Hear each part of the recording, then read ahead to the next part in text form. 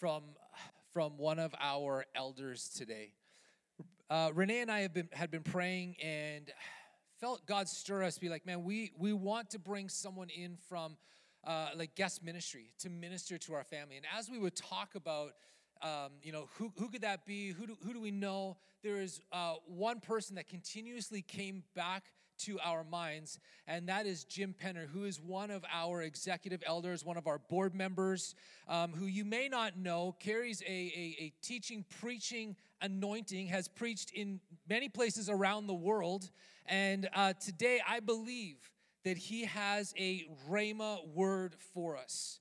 A Rhema word is a right now word. It's a word that is for us in due season in this moment. And I believe that he has something for us to release into us and to launch us forward into something new and significant that God has for us. So what I want you to do, I want you to stand and I want you to give a round of applause for Jim and welcome him as he comes. Come on.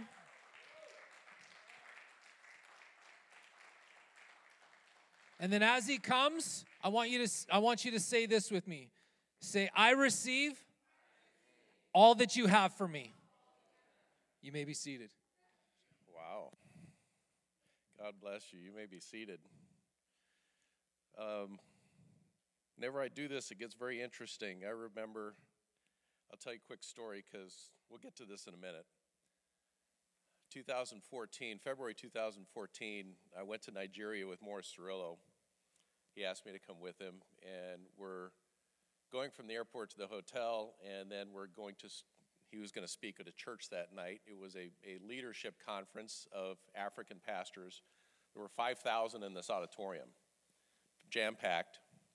And we get halfway to the church, and Morris Cirillo says, I don't think I'm supposed to preach tonight. And I go, what do you mean you're not supposed to preach? You're the headliner. And he says, no, I'm not supposed to preach. You're supposed to preach. And I go, what? And he says, yeah, you're going to preach. He says, so I'll drop you off at the church, and I'm going back to the hotel. And that's exactly what he did. So I sat in the worship time, like Josiah was leading here. I sat in the worship time, no notes, and had a Bible, and I just let God soak in during that worship time. And then I got a word from the Lord, and I says, okay, I don't know what's about to happen, but here it goes. Had the same experience this morning, even though I have a message that God needs for you today. But I sat here in the worship time, and all of a sudden, God gave me a download and said, here's the word that I want you to give. And I says, Lord, you sure you want me to give that word? And he goes, that's the word I want you to give. It's okay. So I don't know what's about to happen. But something's about to happen. Let me set the stage for this. As I'm sitting here, the ceiling of this church doesn't exist. It's gone. There's a giant, to think of a giant balcony above the ceiling. And thousands of angels have suddenly lined up at that balcony to look down to see about what's going to happen now. That's the setting. And there's a very bright light in the center of those angels, and that's God. And he's watching what he's going to do right now. So here you go. Everybody close their eyes. And in your lap with your hand, make a fist. Doesn't have to be a clenched, super tight fist. Just make a fist. And here's the word that God gave. My children, you've had a line in your life. You've been standing before this line for a long time. It's a line you've not been able to cross. It's a breakthrough you've not been able to receive. You've prayed against that line to try to get to the other side. You've raged against it. You've pounded your fist against it. And nothing has been able to penetrate that line.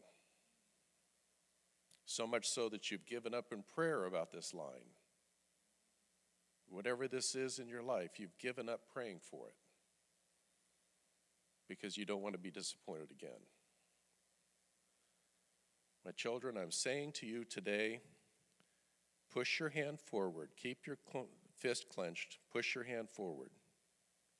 You're actually pushing it through that line.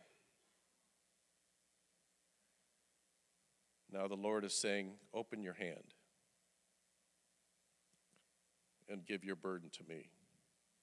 One more time. Thus saith the Lord. Somebody just got a miracle. I don't know who. Somebody just got a miracle. Whew. You got to have more joy than that.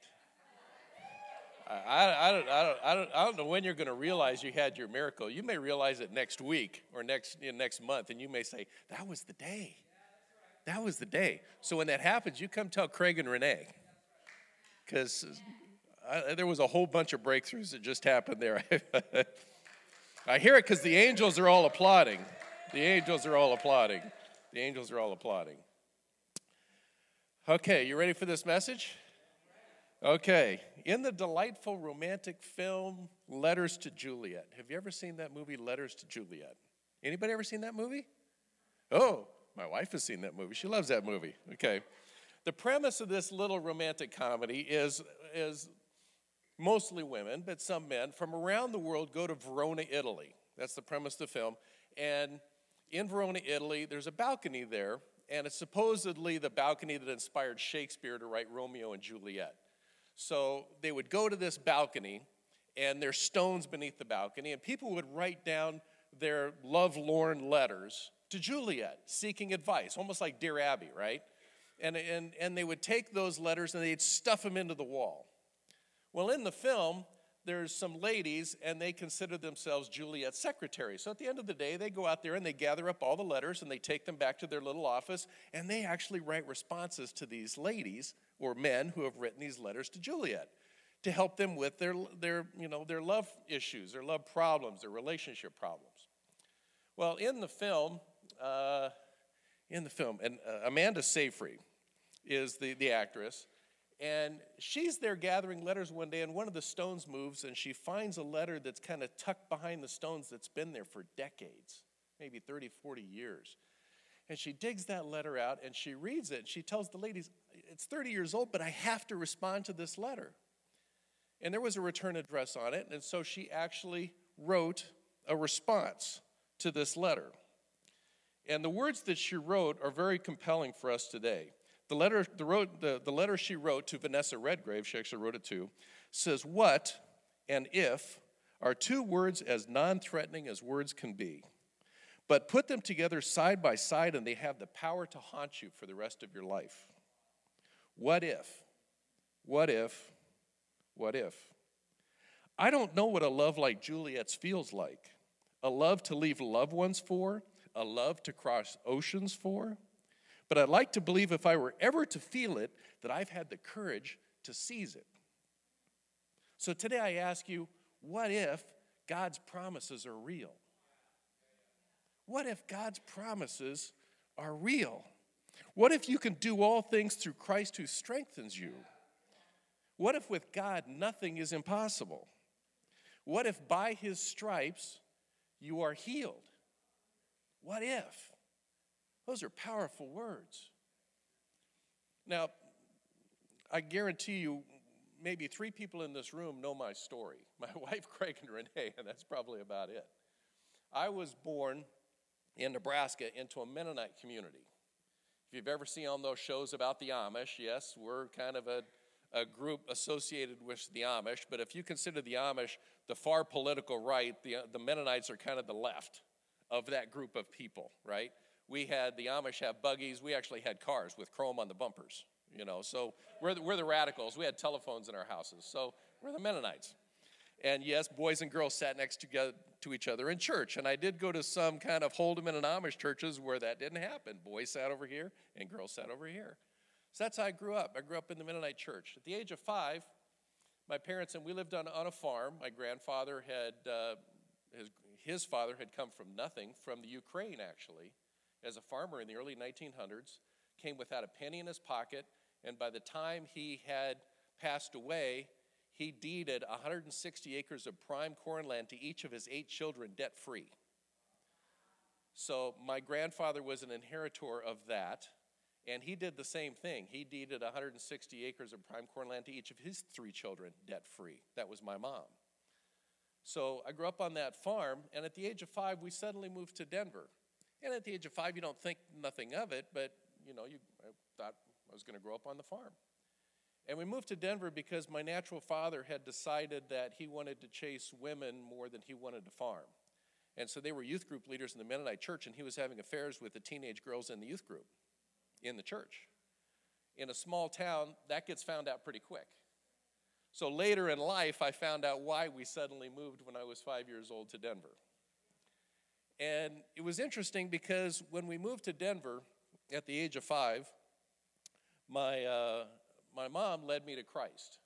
I still remember at the age of 5 in that first house we lived in Denver. And I didn't understand all that meant, but as I grew over the next couple of years, I understood what that meant. It started to dawn on me because over the next 5 years, grades kindergarten through 5th grade, I went to 6 elementary schools because my father was constantly running from creditors or some mistake that he had made. So now I found myself, so every single year, I was in a new elementary school trying to make friends. And that kind of stuck with me, and my grandmother on my dad's side finally told my mom, you have to divorce my son. You can't raise your kids in this house, in this type of household. So she did, took the courage, had never worked a day in her life, and I watched my mom raise 2 kids for the next couple of years. And we had next to nothing, and my grandfather in Nebraska was saying, come home, and Mom says, I don't feel like that's what we're supposed to do. And I remember one of the lessons my mom taught me was we were sitting in church one Sunday, and I have holes in my shoes, and my mom's writing a check when the offering plate went by. And she puts money in the offering plate. And I'm like, what are you doing? And she goes, God gave to us, we give back what is his. And with holes in my shoes, and I'm like, this doesn't make any sense to me until we walked out of the church that day, and it was snowing. And one of the men in the church came up to my mom and says, Neva, your tires are bald. You need new tires. Come by my shop, we'll get you some new tires tomorrow. She goes, I can't afford it. And he goes, your money's no good with me. And so God had just repaid her tithe 5 times over what she put in the offering plate with brand new snow tires. And so those are the lessons I learned when I was a kid. But then I get to college, and a funny thing happens. You go to college, and you decide you have better ways. So, when I got to college, boy, I ran from God as hard as I could. Didn't really leave him behind. I didn't forsake him, but I certainly didn't follow him. If there was a bar to crawl into with my buddies, we were crawling into it on the weekends, especially at the University of Denver, where there's hockey. And where there's hockey, there is beer. Edmonton knows all about this. So those were my college years. And I get to a point where when I graduated from college after 4 years of just essentially ignoring God, I'm driving to California for my first job. And as I'm driving through Monument Valley, God says to me, I hear this voice in my car that says, how long are you going to run from me? And I knew it was God. And I ignored it for the next 70, 80, 90 miles. And it was getting dark out, and I could see the lights of Vegas coming up, and you know what that means when you're just out of college, and I can kill a couple hours here real easy. And as I see the lights of Vegas coming on, all of a sudden, God said it again. He says, how long are you going to run from me? And I said, I guess I just stopped. And I drove right through Vegas and went right to California, never stopped. And it wasn't long after that I met my wife at the Crystal Cathedral in a college career group.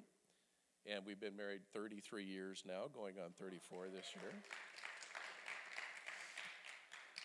And we met and got married, and pretty soon her dad's like, why aren't you working in the family business? And I says, because I have a degree in finance. I don't work in ministry.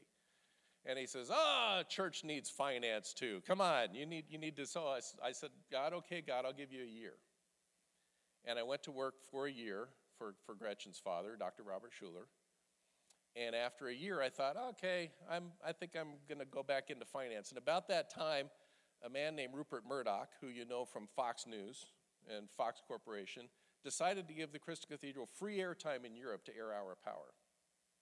And at the same time, the executive producer of the show had just retired or resigned.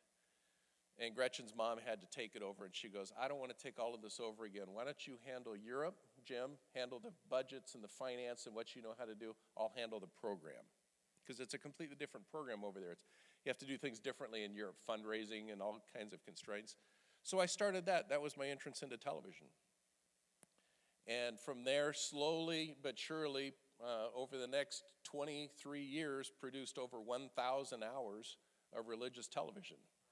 Edited just about every preacher you can imagine. If they're a big name, they came through the doors of the church. My wife was the programming director there for many years. You know, everybody from, Jane Zingram was one of her favorites, and brought in John Tesh and Dr. Laura Schlesinger and all the big names of the day. They all came through the church, and Gretchen brought them in, and I was the production guy. I put the messages together for television. And along the way, I met a man named Morris Cerullo.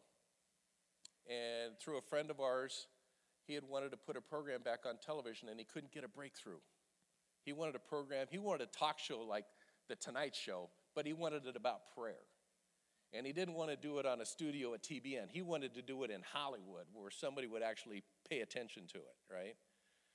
And so he came to me through some friends, and I just kind of liked him. The first time I walked in, he gave me this huge bear hug like he'd known me 30 years. And I go, who is this man? And God, why are you putting this man in my life? And so, long story short, I got him through obviously the Lord's leading, we got him into CBS Television City. Down the hall from us was American Idol and Dancing with the Stars. And in our studio, the old Carol Burnett studio where they shot the Carol Burnett show, and The Price is Right today, is Studio 33. And that's where we shot Helpline, a 1-hour show about prayer.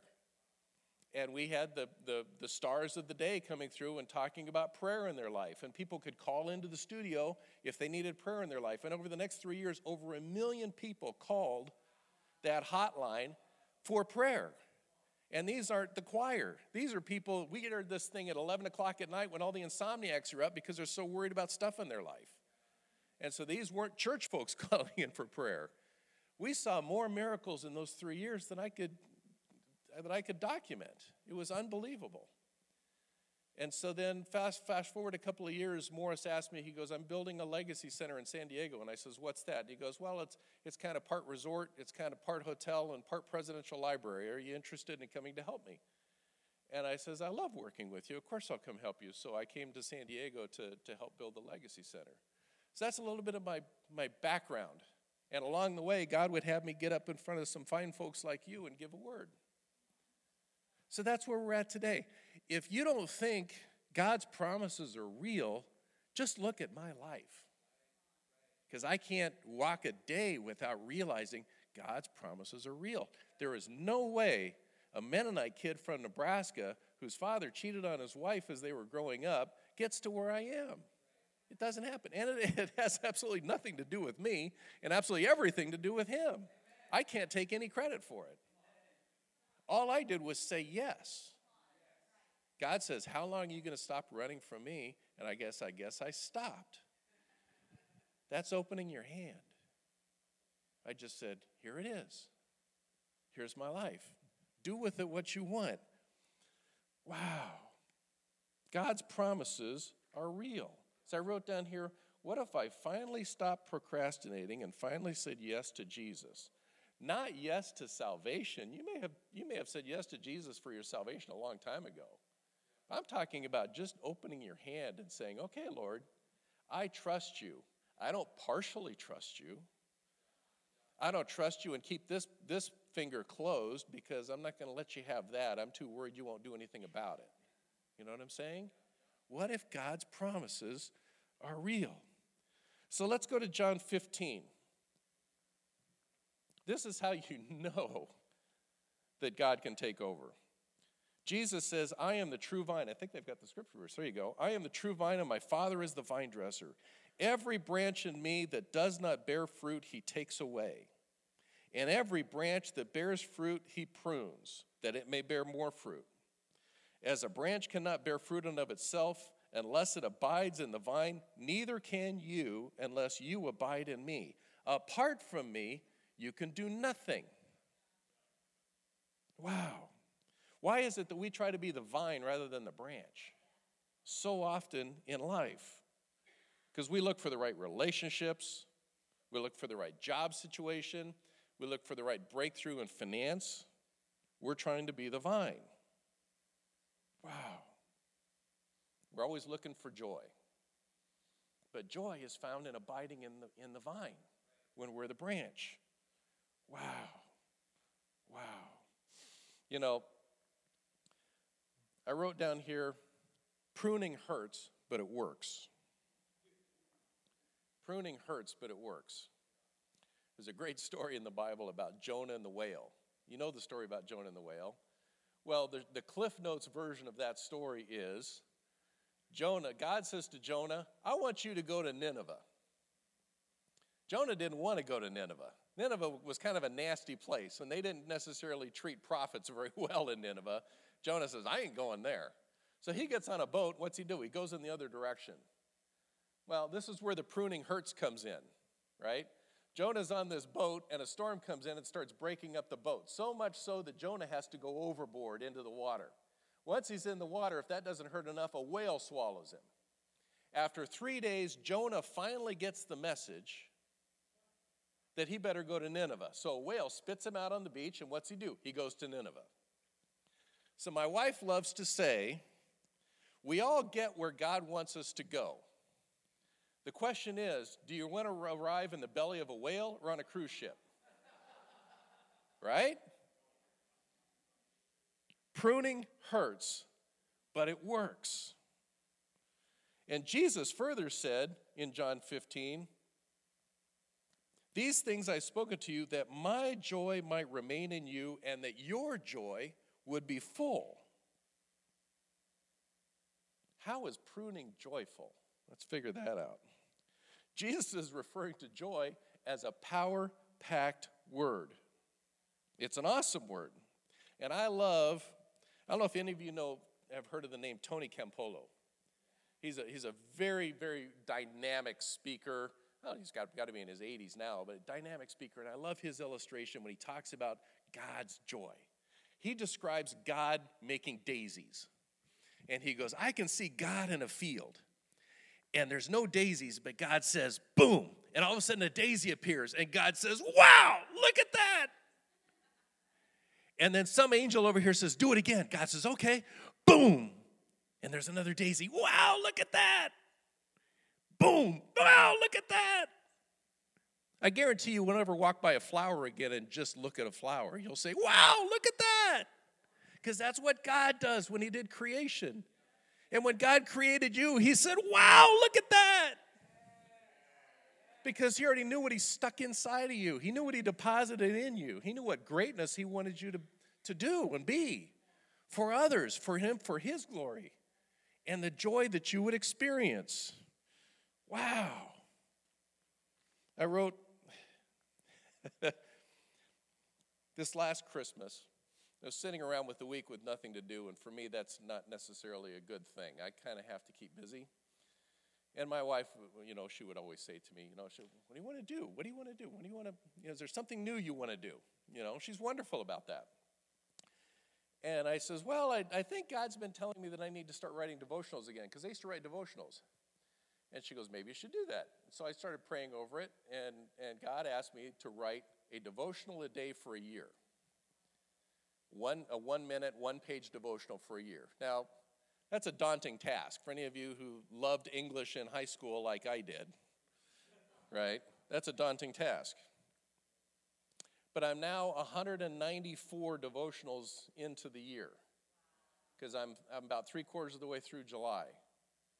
And none of them have been repetitive. And I'm like, God, where's this coming from? And he just smiles.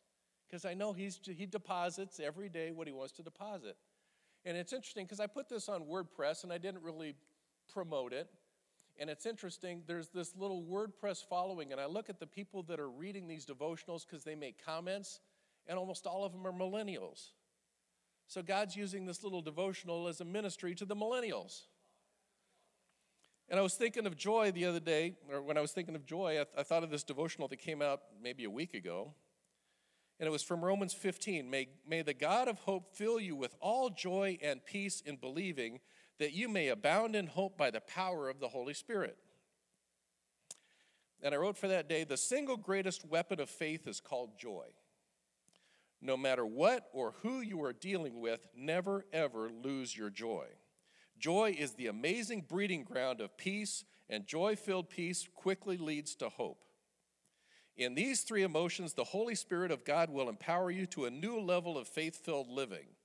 There is a reason Jesus spent so much time talking about having peace, having joy, and eliminating worry and fear and doubt. He knows that with peace, joy, and hope, you become unstoppable. There are some days when you just don't feel like you have joy in your life.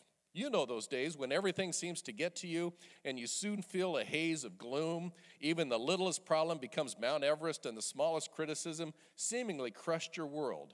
On those days, especially on those days, discover joy. For me, on those days, I say the name of Jesus. Jesus, you've got this. Jesus, what have I to fear? For you are with me. Jesus, you are all I need. With Jesus, your gloom and doom emotions don't stand a chance. Joy will return. But I can't shake this. The single greatest weapon of faith is called joy. What did Jesus teach us over and over again? Do not worry, do not fear, and have joy. You can't have joy in the natural in this world. It's not possible unless you have Jesus living within you, making that possible. Otherwise, you look at Facebook all day, or you look at the news every night like we are right now, and you'd be depressed within a half an hour, because that's what the world wants you to be. We wrestle not against flesh and blood. Craig gave the scripture verse earlier. That's true. The enemy loves to put gloom in your life, because gloom leads to depression, leads to inactivity. You get the stair step versus going the other way. Wow. You can have an incredible, joy-filled life. Wow. Let's see where we're at. I'm so far off point, I can't even tell you where we're at. I know where we're at. I am the true vine, and my Father is the vine dresser. John 15. Every branch in me that does not bear fruit, he takes away.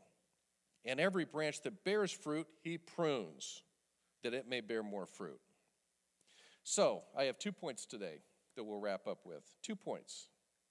Loss is not an ending. Loss is not an ending. You've experienced loss in your life, financially, relationships, a job. You feel devastated as a result. I've experienced all three of those things. You feel powerless. You feel helpless. You feel like you've done something wrong. How could this happen to me? I thought I was bearing fruit. Woo! Loss is not an ending. I've experienced a lot of loss in my life. But Jesus says, I am the vine, and my Father is the vine dresser. Every branch that does not bear fruit, he takes away. And then you say, but I was bearing fruit. The last habit you want to get into is questioning God. If God starts pruning in your life, don't question it. And I find that if ever I start questioning God, the first thing I do is I run. I don't walk, I run to Job 38. And that's where God is giving Job a lesson on who's really in charge. If you're ever depressed, sounds contrary, but if you're ever depressed, go read Job 38 and figure out who's in charge and figure out how majestic and incredible God is and how small we are, and yet he wants to partner with us. Wow. Because I'm reminded that God laid the foundations of the earth. I didn't. I wasn't here when he created man. I wasn't there. I didn't part the Red Sea. I did not deliver David. And I did not raise Christ from the dead. So who am I to argue with God when he starts pruning in my life? Every branch that does not bear fruit, he takes away. So what does pruning look like? Here's a good illustration. You know the story of Joseph in the Technicolor Dreamcoat, right? From the Bible. If you don't know the story, I'll give you a little bit of history here. Joseph is given, as a teenager, he's given an incredible vision from God that a whole bunch of people are going to bow down to him, including his family, including his brothers. Well, his brothers didn't like that very much, so his brothers dumped him in a pit and said, nah, Dad's going to figure that one out, so let's sell him into slavery. So they sold him into slavery. So Here's Joseph's vision that people are going to bow down to him. What happens next? He gets dumped in a pit. And then his brothers sell him into slavery. And then he goes to Potiphar's house, and at Potiphar's house, Potiphar's wife accuses him of rape because he wouldn't sleep with her. That's why. It was kind of a soap opera of the day. But she accuses him of rape. So he's thrown in jail. Look at this graph. Boom, boom, boom, boom. And in jail, he interprets a dream, and the man he interprets the dream for is part of Pharaoh's house, and says, I won't forget you. But he did for 2 more years, right? And then finally, at the very end of the story, Joseph is called to Pharaoh to interpret a dream because the servant finally remembered. And then Joseph is finally elevated. So Joseph's life in our world looks like an upside-down bell curve for you mathematicians. Looks like this. Here's what Joseph's life looks like in God's economy. God's pruning, remember? Let's see. I gave Joseph this dream so he knew his life was going to be of me when he finally gets to where I want him to be. So I gave him this dream. That's the starting point. And then his brothers throw him in a pit. Let's see. That elevates him a little bit because that's going to get him where he needs to go. And then he's sold into slavery. Okay, that gets him into Egypt. So that ticks him up here. So now we're getting a little bit closer to the end of that rainbow that I need him at. And then he goes to Potiphar's house. And at Potiphar's house, okay, he learns management skills. He learns how to run the household. So he's gaining in strength. And then, okay, Potiphar's wife accuses him of rape. Perfect. That gets him where he needs to go. He needs to go to jail because I need him even closer to Pharaoh. So let's get him up here. And then once he's in jail, he interprets a dream. It takes him 2 years before he finally gets to Pharaoh. Okay, that 2 years is good because he needs to learn patience. He needs to trust in me. Now once he trusts in me, boom, he's the number 2 man in all of Egypt. That's the way God looks at the graph. We look at it like this. Loss is not an ending. God's pruning is not an ending. And you won't know the whole story until you get to heaven. And when you get to heaven and you stand before Jesus, he's going to say, see, I did this, and this to get you here because I wanted that one person saved for Christ because 30 years from now, that person is going to lead the nation of Nigeria to Christ. People think they're so insignificant. There was one nurse, Morris Cerullo, when he was a kid. His mother died at the age of 2. She was an Orthodox Jew. His father was a drunk. So all the kids were put in an orphanage. So at the age of 2, Morris goes into an orphanage. And Morris is at the time, was a pretty tough kid because he was undersized, always getting picked on, so he developed a thick skin. And so in that orphanage, he runs into a Christian nurse working in a Jewish orphanage, hiding her faith. Otherwise, she would have been kicked out. And Morris would pepper this nurse with questions about Jesus. How can this Jesus be the Messiah? Because I'm learning about him in Hebrew school over here in my schooling. And the nurse finally gave him a New Testament to read under his covers at night. This is contraband in a Jewish orphanage. And he reads it under his covers, and he realizes the Messiah in the New Testament is the same Messiah that he's learning about in Hebrew school. And at the age of 15, finally, he starts getting harassed by the kids and literally beaten up over his heretical faith in Jesus. And he finally has enough and walks out in the middle of the night in a snowstorm and says, I can't take any more. God, if you're real, I can't take any more back there. You got to lead me where I need to go. And within a minute, in a snowstorm, he felt 2 angels lead him down the street. And he found himself standing in front of the theater. As the movie theater got out, the nurse walks out of the theater and sees him standing there and says, what happened? Took him in. She and her husband took him in, got him placed within the Assemblies of God church, and the rest is history. He became a minister. Ethel Kerr's mansion, the nurse in heaven, is massive because I don't know how many millions Morris has led to Christ around the world. And all the credit goes to Ethel Kerr. And we don't think our life is significant because we have no clue who we influence. We have no clue the breakthrough that we cause in the ripple of eternity by what God has us doing. So never, ever say your life is insignificant. Ever say your life is insignificant. Wow. So we just have to abide in God. God says, abide in me and I will abide in you. What does that look like? It was a man that attended church for many years, and all of a sudden one Sunday he stopped going. And an usher noticed it. And after a couple of weeks, the usher went to visit this man and knocked on the door, and the man opened the door, and he lived alone, and he kind of figured why the usher was there, so he invited him in, and they sat down in front of a fireplace, and neither one of them said a word because the man didn't feel like talking, and the usher wasn't quite sure what to say. So they just sat there together, and the usher was looking at the fire and noticing the embers and the burning, of the wood and that type of thing. And finally, the usher got up, and he took some tongs, and he took a piece of the wood that was glowing red hot, and he grabbed hold of it, and he stuck it on the stone on the mantle in front of the man and just let it go, and he put the tongs down, and he sat back down. And that ember glowed red for a little bit, and all of a sudden it started to turn black, and all of a sudden it smoked a little bit, and then all of a sudden it went cold. It sat there about a half an hour. And then the man smiled and picked up the tongs and picked up the ember and stuck it back in the fire, and almost instantly it began glowing red hot again. And he looked at the man, and the man had tears in his eyes. And the usher walked to the door, and as he walked to the door, without saying a word, the man said, "That was quite a fiery sermon for an usher. I'll see you in church next Sunday." And the usher left. Abiding in Christ, when we abide in Christ and just let him have his will and trust him, we glow red hot and don't even realize it. When we don't do that, we become cold and lifeless and doubting and woe is me and poor is me and my life is tragic and I have this challenge and that problem and this, versus get back into the fire and say, okay, Lord, you gave me this problem. What should we do about it? How should we use it for your glory? Boom. Had one of my best friends, he was the best man at my wedding. His dad was an interesting guy. He was a mechanic for a Jeep dealership in Denver. And jovial guy, sang in the choir on Sunday, but he was a mechanic during the week. He wasn't a preacher. But the minute he got cancer and went to the hospital, he was bringing every single nurse and doctor that went in there, he was talking to them about Jesus.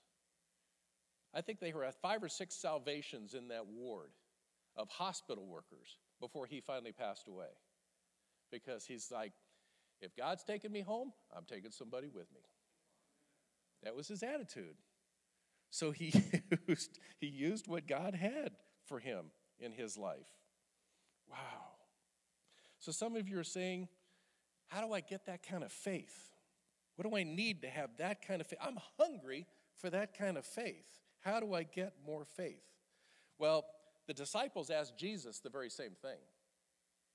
You realize, we always think of these disciples, these fishermen, as being these stalwarts of the community. They had the same doubts that we do, folks. They had the same issues and the same problems. All they did was they had the courage to step forward in faith, even when they lacked it. So they're coming to Jesus and saying, how do we get more faith? Well, Jesus told them in Matthew 17. He said, because the setup of the story is, they had seen Jesus heal. And they walked up to a man who had a demon possession in him, and they go, be healed. And he wasn't healed. And they're like, Jesus, you did that. How come we couldn't do that?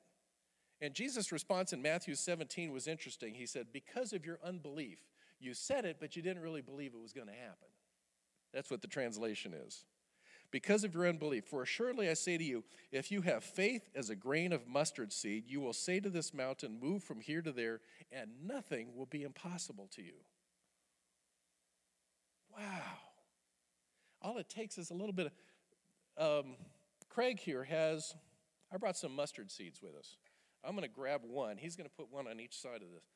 They're hard to grab just one. Just grab to the left grab. I got one. There we go. You only need one. You can't even see it in my finger. Jesus told about the mustard seed. He goes, this is the smallest of seeds, but it yields the largest of plants. So if you have that much, people talk about having great faith. You need to have great faith in your life. No, you don't. You need that much faith. And you can move mountains. Just that much faith.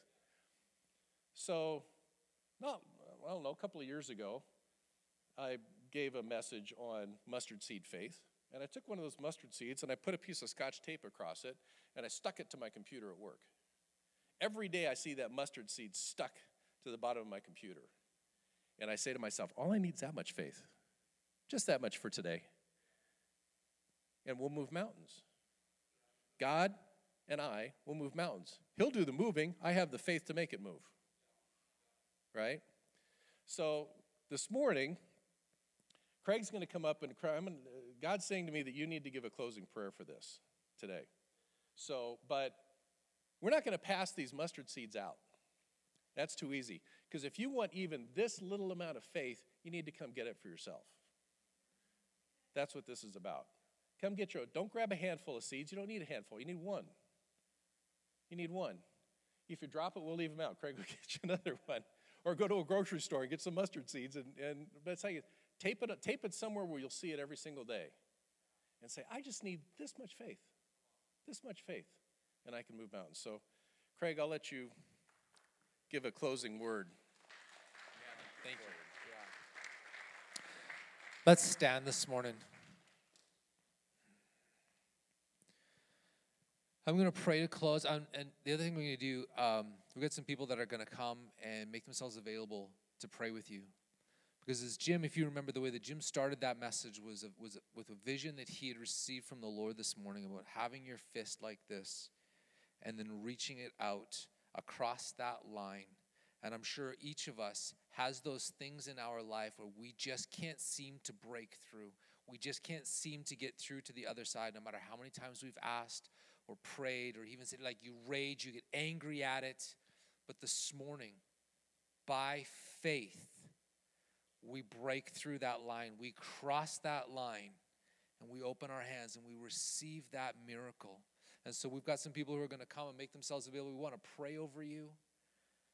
And when you come, I want you to grab one of those seeds and then just wait, and we'll come along and we're going to pray.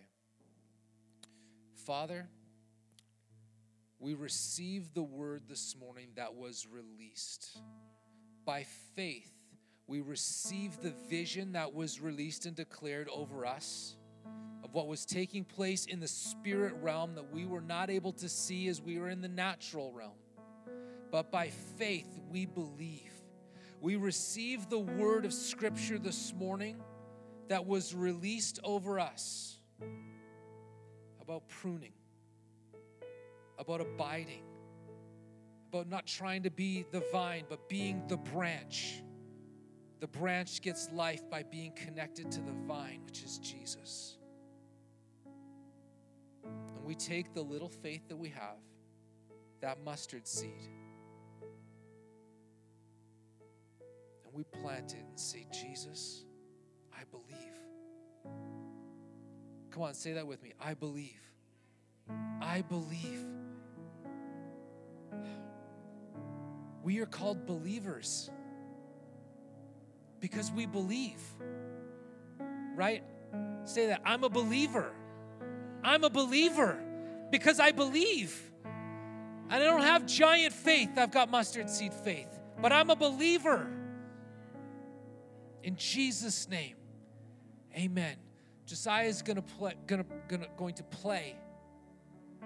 And if you want prayer this morning, I want you to come and grab that mustard seed and just stand across the front, and we're going to come along and we're going to pray with you. And we're going to believe that in this moment that your mustard seed faith is going to move that mountain that's in front of you. Don't wait, just come.